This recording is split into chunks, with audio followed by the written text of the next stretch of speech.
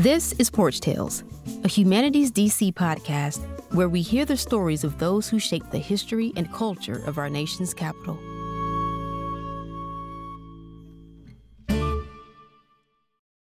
Warning: the following program contains brief profanity and offensive historical language. Listener discretion is advised. HumanitiesDC presents Porch Tales, The Disappearing of Sister Koko with Professor D. Boose. When I got to campus at Howard, I recall the first time I walked from Douglas Hall, which was my dorm, which is the dorm that's closest to the main campus. It just was, I don't know how to describe it. I was so excited. And there was so much going on. It was September, the fall, but kids had come back from the summer. They were wrapping up things they had done. There were students there who had been active all summer. Some kids had not gone home. And it was interesting to me to just see all of it. And the main thing that was going on that I did understand and I got involved with immediately was they were gearing up for Freedom Summer. Welcome back, everyone. This is episode 2 of The Disappearing of Sister Koko. I'm your host, Professor D. Boose, alongside DJ Influence. In the last episode, I introduced you to an amazing Black freedom fighting activist living in relative obscurity in the DC metro area. She is, of course, Sister Koko. In this week's installment, we'll get into how she got the name Sister Koko, joined the Black freedom movement, and started a lifetime journey of activism.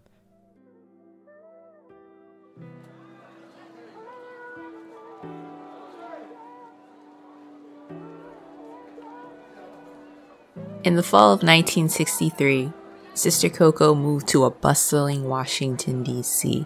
She arrived to Howard University's campus, a starry-eyed young lady.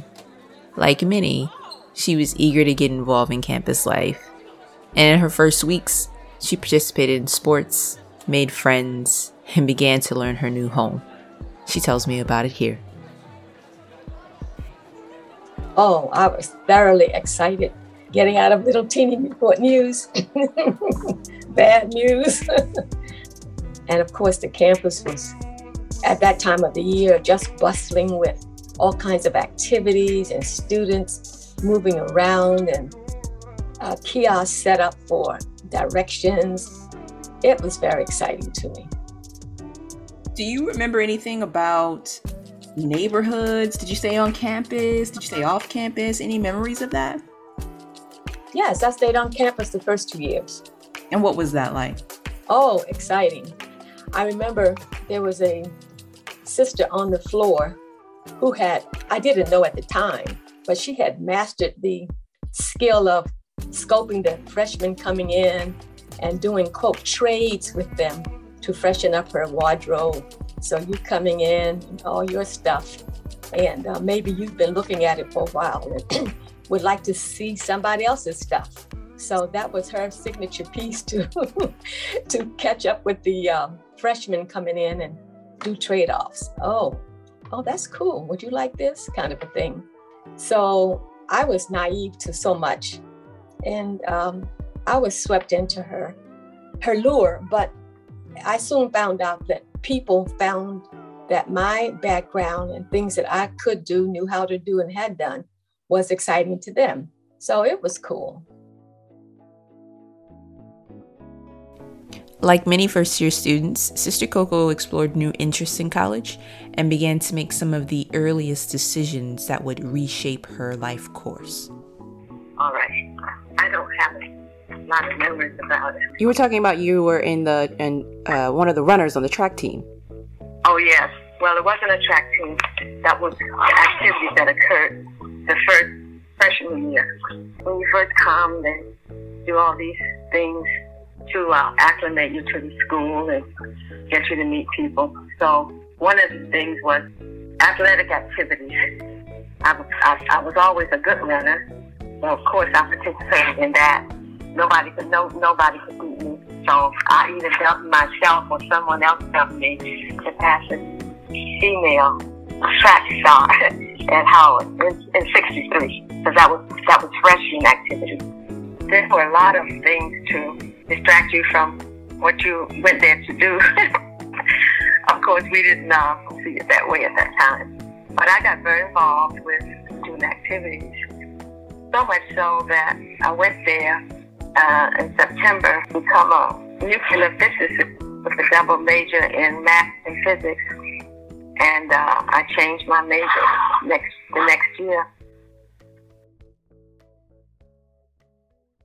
Sister Koko's college career at Howard began just weeks after the March on Washington brought 250,000 people to the National Mall. There, they called for better access to jobs for Black people and an end to job discrimination, which was common. They urged the U.S. Congress to pass meaningful legislation to fight anti-Black racism, discrimination, and violence. They also heard Dr. Martin Luther King Jr.'s most famous speech. Sister Koko was living in an epicenter of Black freedom organizing and protests in the nation. Now we will begin our questioning with Mr. Parasaram. Dr. King, this year, 1963, is, I suppose, going to be a decisive year in the struggle of the Negro race for equality in this country. I wonder whether you could tell us what has been achieved so far this year and what your immediate goals are going to be. So far this year, we have seen many cities in the southern part of the United States desegregate public facilities as a result of the mass demonstrations that have taken place, the various sit-in movements, and so forth. And I think this will continue. It seems to me that probably now more than ever before, we stand on the threshold of a very significant breakthrough in civil rights in the United States. And I think we have a good chance to get strong, meaningful civil rights legislation. And if this legislation is enacted and implemented, we will go a long, long way toward making the American dream a reality. So let's talk a little bit more about Howard. How was that experience? Was it similar, or did it feel like a very different experience? So being at Howard, seeing people from different places, all of that, what got me was the NAG organization organizing and collecting for Freedom Summer the next year. I thought I had died and gone to heaven. It was wonderful because being a store owner, we had to help feed. We didn't have to, but we chose to help feed families in the neighborhood who didn't have food. They would come up and give us a list of food they wanted, and then they would sign it, which meant it was on credit, and they'd pay us, when they got their checks. So often kids would come and we knew they didn't have food at home. We'd feed them. My mom would have some picks. She'd buy them clothes and shoes. During the summer, they weren't in school, they weren't eating. So I also had I grew up with the nurturing habits and instincts and just helping people. And my family was in a position to do that, and that's what we did. And so when I got to Howard and saw them collecting for Freedom Summer and went to those NAG meetings talking about registering people to vote, they couldn't vote, they didn't have a say-so. It was just wonderful for me. We voted at home, we had say-so, we had black this and black that, So it was good. This Freedom Summer thing that Sister Koko keeps referring to was a major project that NAG and other civil rights groups undertook in Mississippi in the summer of 1964. These civil rights organizers planned to send Black and white students together into the state to support ongoing local efforts for Black voter registration and civic education. Ultimately, it was a serious and very dangerous effort that highlighted racist discrimination, voter suppression, and white supremacist oppression in the state. It laid an important groundwork for Black political empowerment there. Freedom Summer volunteers and supporters like Sister Koko engaged in one of the most important organizing efforts of the civil rights era.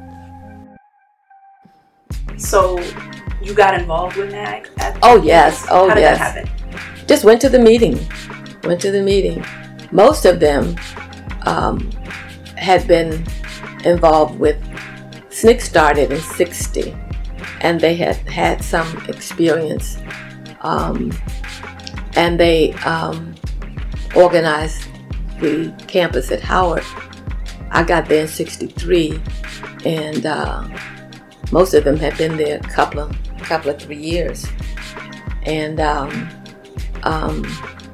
learning about the plights of the people that they were working with, learning about, and for me it was so easy because we would pack up grocery bags and send them to people, so it was just an extension and so needy. So I got involved, and I just kind of threw myself into it. The Nonviolent Action Group of Howard University, called NAG for short, was an important collective of activists engaged in desegregation and anti-discrimination activism in the DC, Maryland, and Virginia areas. NAG was essentially the local chapter of the Student Nonviolent Coordinating Committee, also known as SNCC. Its core activists were students of Howard University and their allies.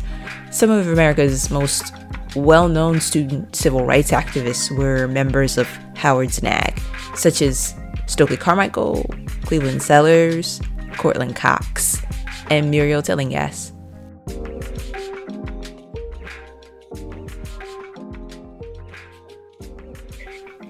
I graduated in 63, and integration came in 65.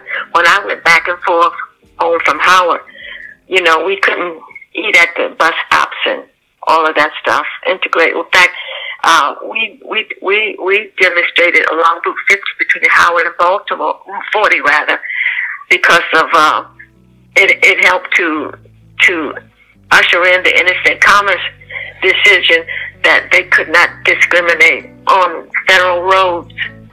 But we used to wear Route 40 out, NAG and whatever else the other local organizations were, and Salisbury. I never went to Salisbury to demonstrate, but the other kids at Howard went to Salisbury, which was, part of the Route 40 activities. How would you describe that experience of before you all were demonstrating? Well, that was interesting. Before integration, there was a thing called the chicken box. It wasn't a real chicken box, but it was just acknowledged in the Black community that when you took a trip, you had to fry chicken and put it in the shoebox or a similar sturdy box, because you had to eat on the bus or when you stopped, maybe on a bench somewhere, but you couldn't go inside and eat. So that was one of the pleasures. And of course, the Mason-Dixon line, which wasn't really in D.C., it's north of D.C., but D.C. was designated the place where when you traveled on the train coming from the north, you could sit wherever you wanted to sit until you got to D.C. Got to D.C., you had to get off train and only be in the trains in the back, the seats in the back of the train. And of course, coming from the south, you had to bring your own food because you couldn't eat in any places where they stopped. And if you did want to get something, they always had a window or some hole in the wall in the back of these stops where you could maybe get something to drink. I think that people who thrive to gain social acceptance through although they're called nonviolent or passive resistance, they're the most violent. I also think that it is in violation to my civil rights.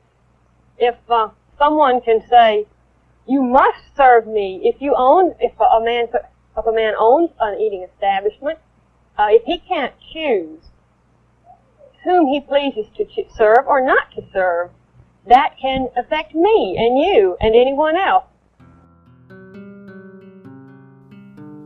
Some of the civil rights groups that Sister Koko mentions, alongside NAG, as active in the desegregation protests on Route 40 and in Salisbury, Maryland, include the Civic Interest Group, aka CIG, and the Congress of Racial Equality.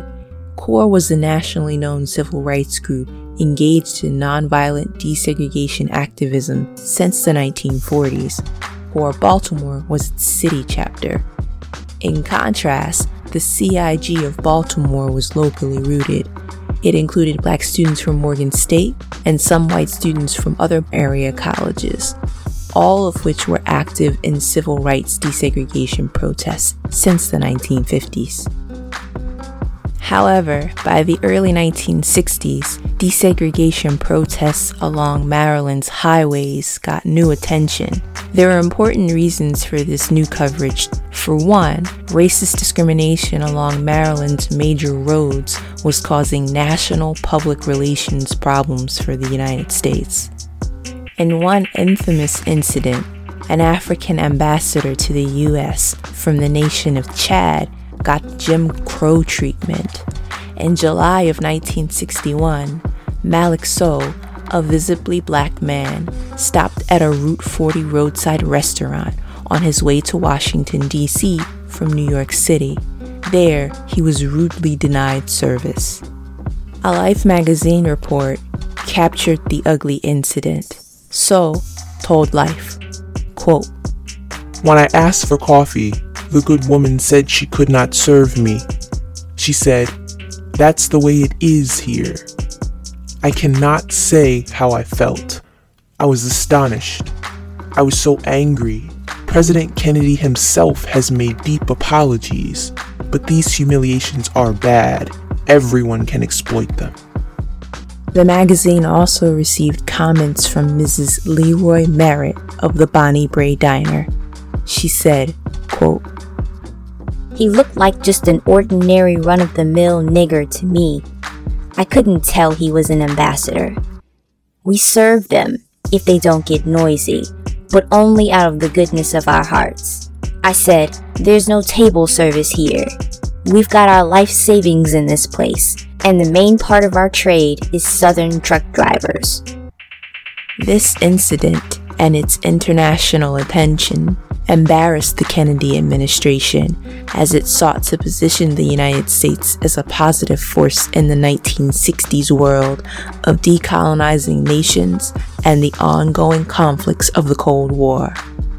In this context, civil rights groups like CORE, the CIG, NAG, and other SNCC affiliates teamed up with organizers of communities along Route 40 to fight the discrimination.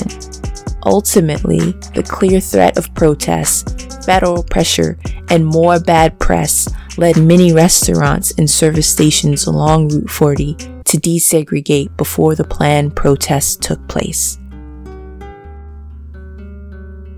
Consequently, lead organizers called off the protests.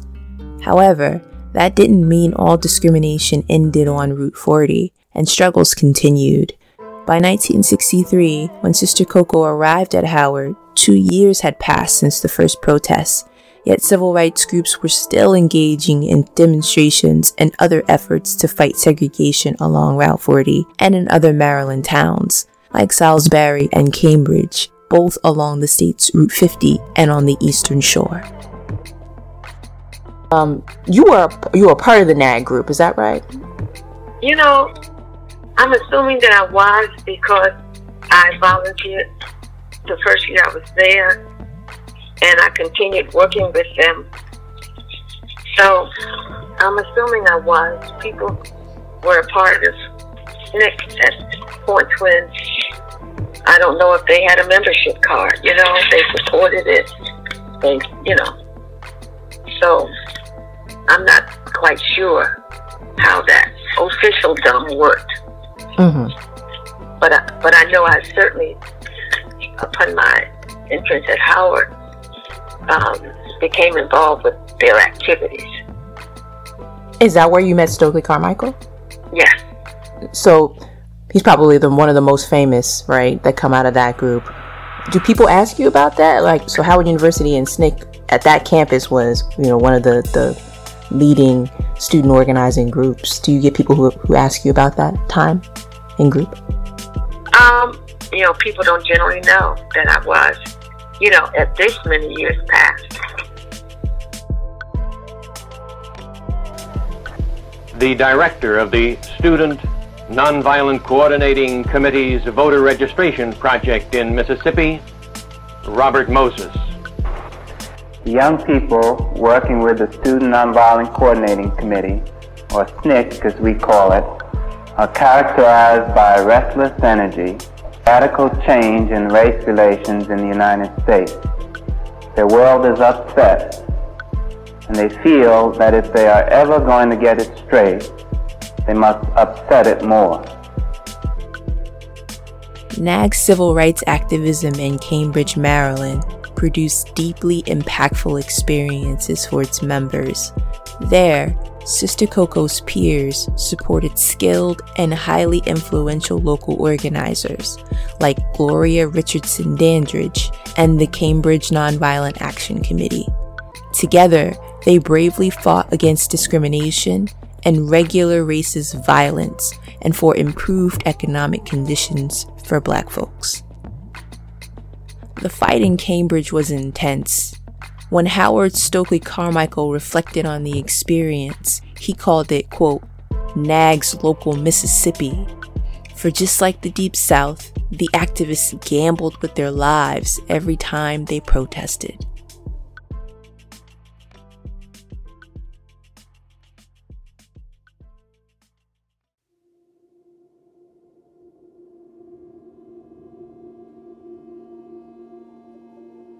So one thing we don't really think about is the small ways that Black freedom activism could change people like Sister Koko. And the conversations, the ideas that she was experiencing all grew her thinking and began to reshape her identity. One of the ways this manifested was the evolution of her hairstyles and even changes in her name.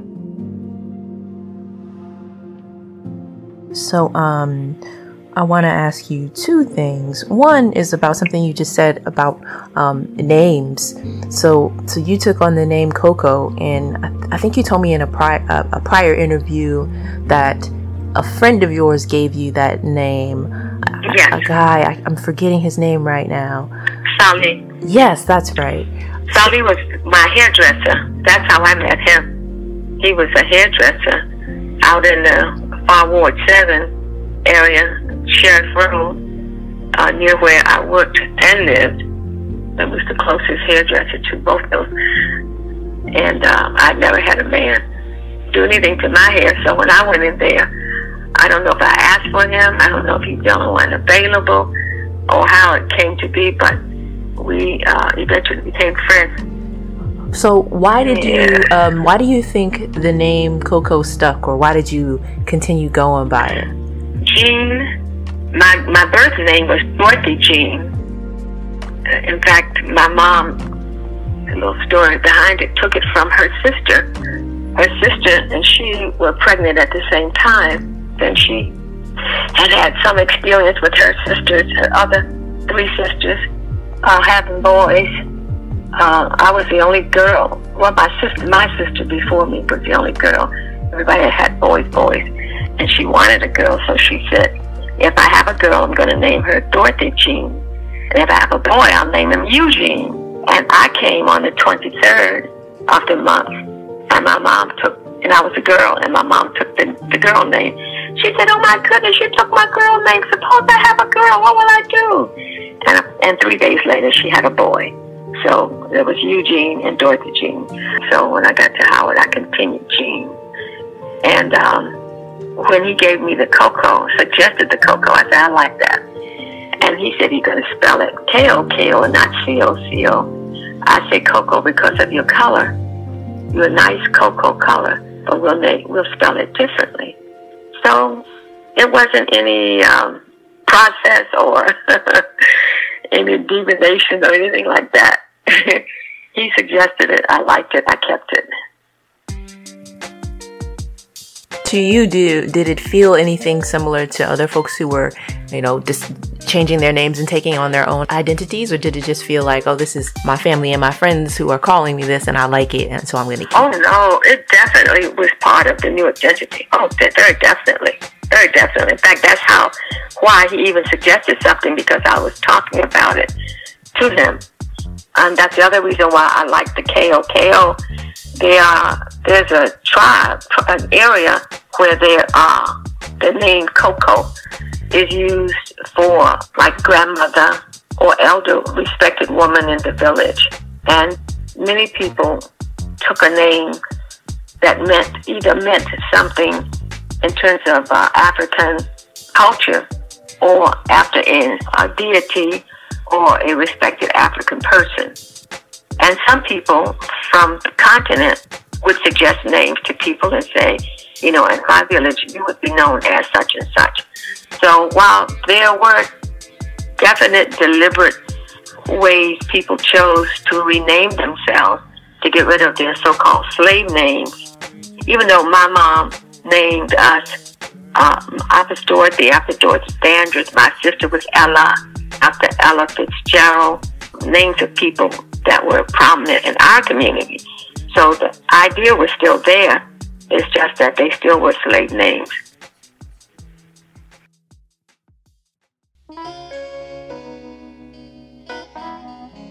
I'm just going to switch this recording so the camera's trained on you. All right, good.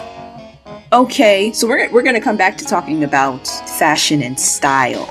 So that's one of the things I have noticed is that you're very stylish, always very stylish, and so want to ask questions as your style evolves. In fact, since this becomes more meaningful, we get more into the time periods that are considered Black Power. How was your hairstyle in this time when you first came to Howard University?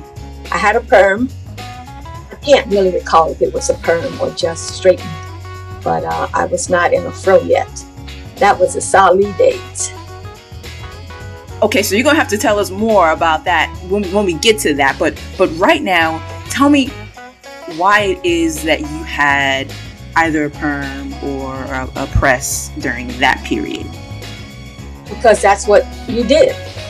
The so-called Black and I'm Proud period had not come.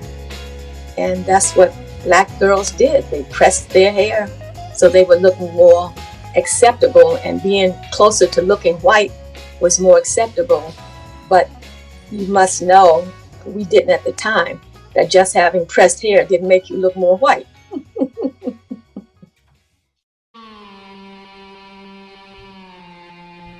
Between 1964 and 1965, Sister Koko reached the first major turning point of her life. Her community-centered upbringing in Newport News, Virginia, and dedication to civil rights activism slowly pushed her focus from her studies at Howard and into organizing in the Washington, D.C. metro area. This transition happened at a fateful time. The assassination of President John F. Kennedy in 1963 brought to office Lyndon B. Johnson. Johnson would sign into law the most important civil rights legislation of the 20th century. But he also promised something new: a war on poverty. Sister Koko would become one of the earliest foot soldiers in the anti-poverty fight in the DC area. She and other SNCC activists seized the opportunity for new resources to improve Black Washington life. Tune in to episode 3, where we'll find Sister Koko fine-tuning her community organizing and activism skills in the new SNCC DC office, just in time for the Black Power movement.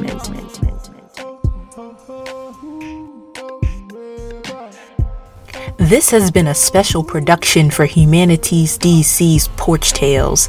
I'm guest producer Professor D. Boose alongside DJ Influence. If you enjoyed this show and want to hear more, check out my regular podcast called The Self-Determined Podcast on Spotify, Apple Podcasts, Amazon Music, or wherever you get your podcasts. Until next time, history, art, activism. Be about it.